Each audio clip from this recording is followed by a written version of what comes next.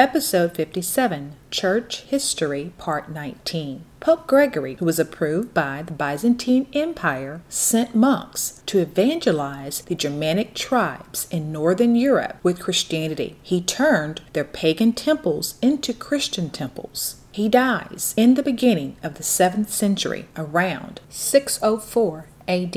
A great flood takes place in southern Arabia, causing the Arabs to migrate to the north in places like Mecca and Medina. Mecca is where Muhammad was born in 570 AD, and around 610 AD, he said that Gabriel visited him and gave him a revelation from God. In 613 AD, he began preaching this revelation to his family first and then to the people of Mecca. As the message spread and the followers of the new religion grew, so did the opposition in the city of Mecca. The majority of the Arabs did not like Muhammad's message. The city at the time was the center of trade and pilgrimage because of the Kaaba, which held for the Meccans many sacred objects and idols of worship. The resistance to the monotheism religion, stating that there is only one God, became more hostile. And to escape the persecution, many of the Ummas who were followers of Muhammad migrated to Yathrib, also known as Medina, and Muhammad himself would migrate there as well. Upon his arrival, he created the Constitution of Medina, a document to regulate the followers from Mecca, the Ummas, with the people of Medina. Now, who were the people of Yathrib or Medina? Well, historians have noted that some of the original Israelites,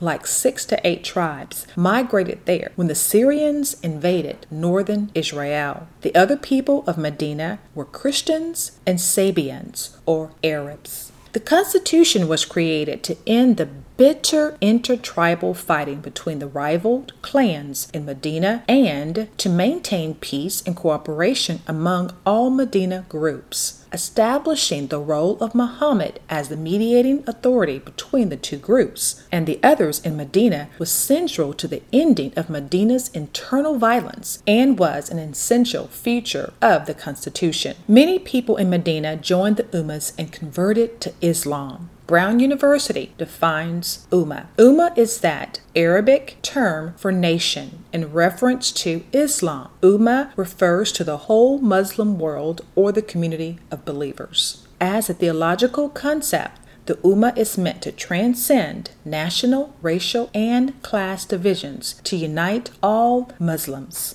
The concept of the Ummah dates to the time of the Prophet Muhammad and stresses the importance of the organization of society along ethical and Islamic lines. Converts are part of the Ummah. Membership in the Ummah is dependent on the threefold consensus of all its members, consensus of the mind, all perceive the world similarly, consensus of the heart, all share the same core values, and consensus of arms, all act accordingly to actualize the values they share. With many converts, Muhammad was able to go back home to Mecca around 629 to 630 AD, and he converted many people there as well. He became a pivotal spiritual leader of the Ummas, also known as the Muslims. Historians state that after 8 years of intermittent fighting between Medina and the Meccan tribes, Muhammad gathered an army of 10,000 Muslim converts and marched to the city of Mecca. The conquest went largely uncontested, and Muhammad seized the city without bloodshed.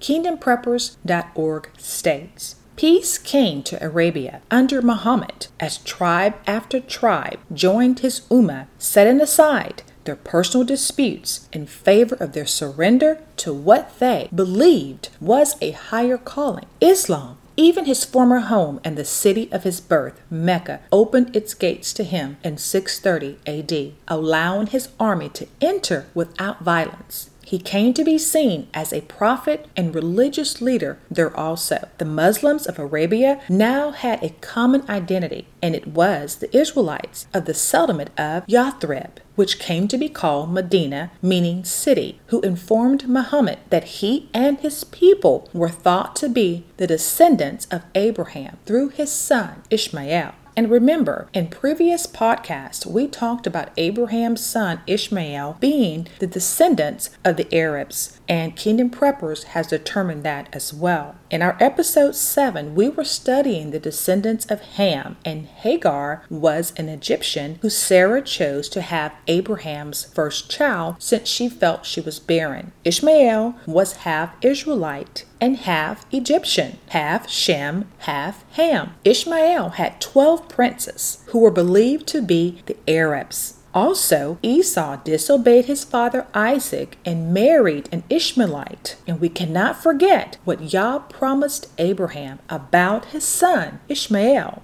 Abraham had to send Ishmael away to protect Isaac. They feared Ishmael would harm Isaac, and we know what happened with Cain and Abel. Abraham cried out to Yah, since he knew he had to send his son away. Ishmael was his flesh and blood. Ishmael was Abraham's son. And as Abraham cried out to Yah, this is what Yah promised him in Genesis 17 and 20. And as for Ishmael, I have heard thee. Behold, I have blessed him, and will make him fruitful, and will multiply him exceedingly. 12 princes shall he beget, and I will make him a great nation. This is why the Arabs are blessed with the oil and the resources, because that's what Yah promised them because of Abraham. But in their land, there was also the descendants of Ham, and of course, the Greeks and the Romans. These different cultures helped shape the Arab regions before Muhammad and Islam. Kingdom Prepper states further, Muhammad thought highly of the Israelites at first and held that theirs was an older revelation on which his new revelation was built. You see, Muhammad believed the Israelites and that he and his people were Ishmaelites. Even Jerusalem, which ranked third among the 3 most sacred sites of Muslims, were held in high regard. In the beginning, Muhammad taught his followers to prostrate themselves in prayer and turn toward Jerusalem, for the Kaaba in Mecca was contaminated by idols. So they were to focus their attention on the spiritual center of the Israelites instead, that being Jerusalem. Mecca had been considered the most sacred place even before Muhammad or Islam came into being. Worship in the city centered on Kaaba, a cube-shaped granite shrine that, in Muhammad's time, was dedicated to the Nabatean deity Hubal, which was surrounded by a pantheon of lesser deities. Allah was but one of the many deities Arabs served at that time. Within the wall of the Kaaba was the famed black stone, thought to be a meteorite that had dropped from the sky and therefore linked heaven with earth in the mind of the Arabs. Worshippers trod it in a circle in the direction of the sun 7 times, long before Muhammad and when Islam was formulated. It simply absorbed these pagan religious symbols and practices. It was for these very reasons that Muhammad taught his followers to pray toward Jerusalem. In January of 624 AD, all of that changed. The Israelites of Medina were resolute in their position. They would never accept Muhammad as a prophet, nor his new religion. Muhammad and his Ummah severed ties with the ancient Israelites, and from then on, Muslims were commanded to face Mecca instead. In his latter quest to build his authority in Medina, Muhammad displayed his disdain for the obstinate Israelites by exiling or slaughtering a great number of them, regardless of their refusal to accept Islam, the new religion. Like Christianity itself, was in fact built on the beliefs and practices of Israelites. In 632 AD, a few months after returning from the farewell pilgrimage, Muhammad fell ill and died. By the time of his death, most of the Arabian Peninsula had converted to Islam. Britannica.com states, the urgent need for a successor to Muhammad as political leader of the Muslim community was met by a group of Muslim elders in Medina who designated Abu Bakr, the Prophet's father-in-law, as Caliph. According to the majority of Muslims, the Prophet himself had left no instructions for the selection of a leader after him. The caliphate was created as the political religious state comprising the Muslim community and the lands and peoples under its dominion following the death of the Prophet Muhammad.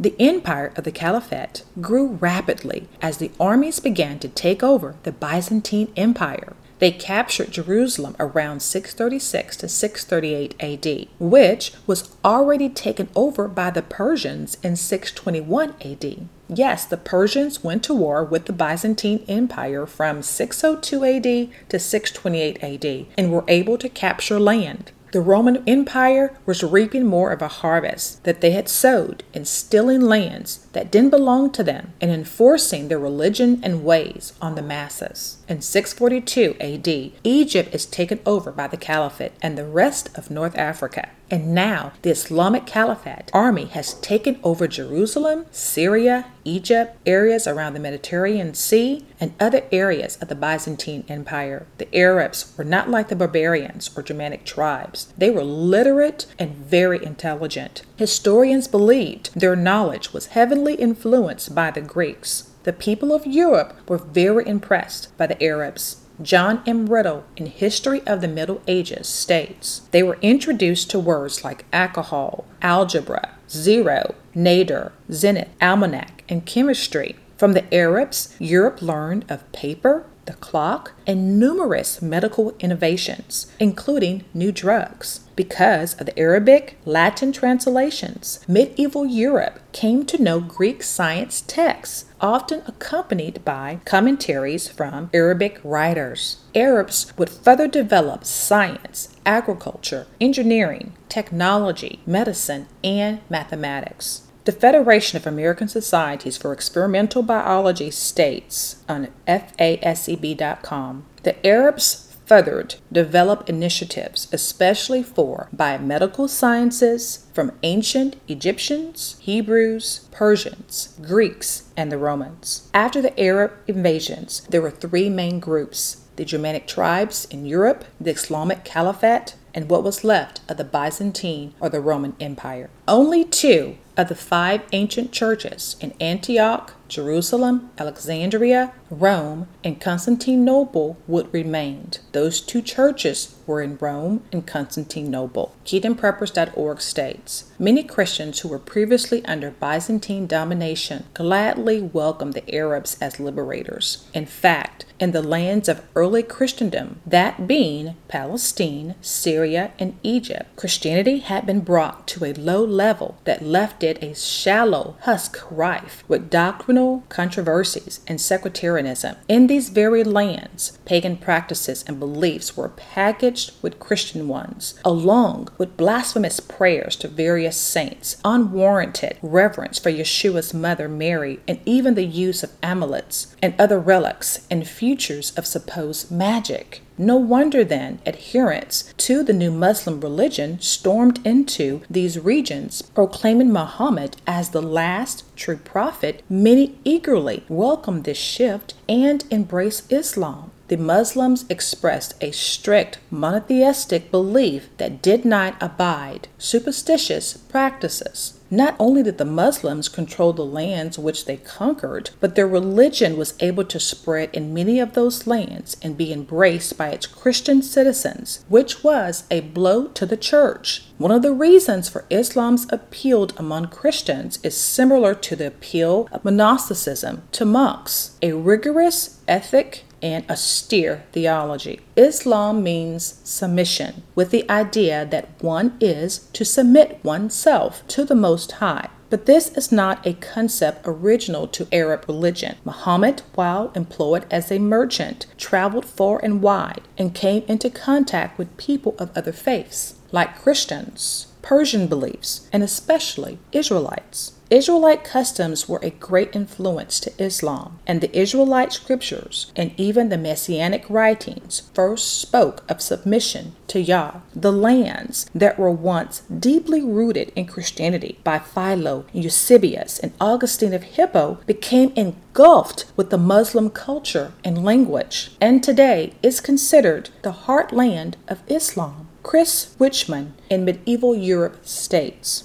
What the Arab conquest created was a third major player in Western Eurasia, or Europe and Asia, one which was more powerful than the previously dominant one, the Roman Empire, and one with which everyone would have to deal with in the future. The teachings and revelations of Muhammad were recorded by his followers, and his son-in-law made a standard version, which is known as the Quran. The Quran is the central religious text of Islam. Sunnah are the traditions and practices of Muhammad. Sufi is the inward dimension of Islam. That included Shia Islam, which embodies a completely independent system of religious interpretation and political authority in the Muslim world. From the Greeks to the Romans' conquest of taking lands not theirs from the east to the west, then forcing their pagan practices, the worship of their leadership, and their Catholic Christian religion on everyone have been met with the forces of plagues, pestilence, the barbarians or Germanic tribes, the Persians, and now the Arabs. The Arabs, who are descendants of Ishmael, his father Abraham, an Israelite, his mother Hagar, an Egyptian. And we see the religion of Islam also comes from the ancient or original Israelites, who were and are our half-brothers and sisters by blood. Isn't that something that Yah would never forget his promise that he made to Abraham? And he has indeed blessed the Arabs as he said he would do? Qatar and Saudi Arabia are some of the richest countries in the world. Qatar ranks number 1 as the richest country in the entire world. Now, our beliefs as Israelites are different from the Muslims. We believe and serve the God of Abraham, Isaac, and Jacob, and we accept Yeshua, his son, as our atonement for sin. He's our grace to be delivered from sin. That will never change. But what we can do is witness to our Muslim brothers and sisters to accept Yeshua and to follow Yah. Malachi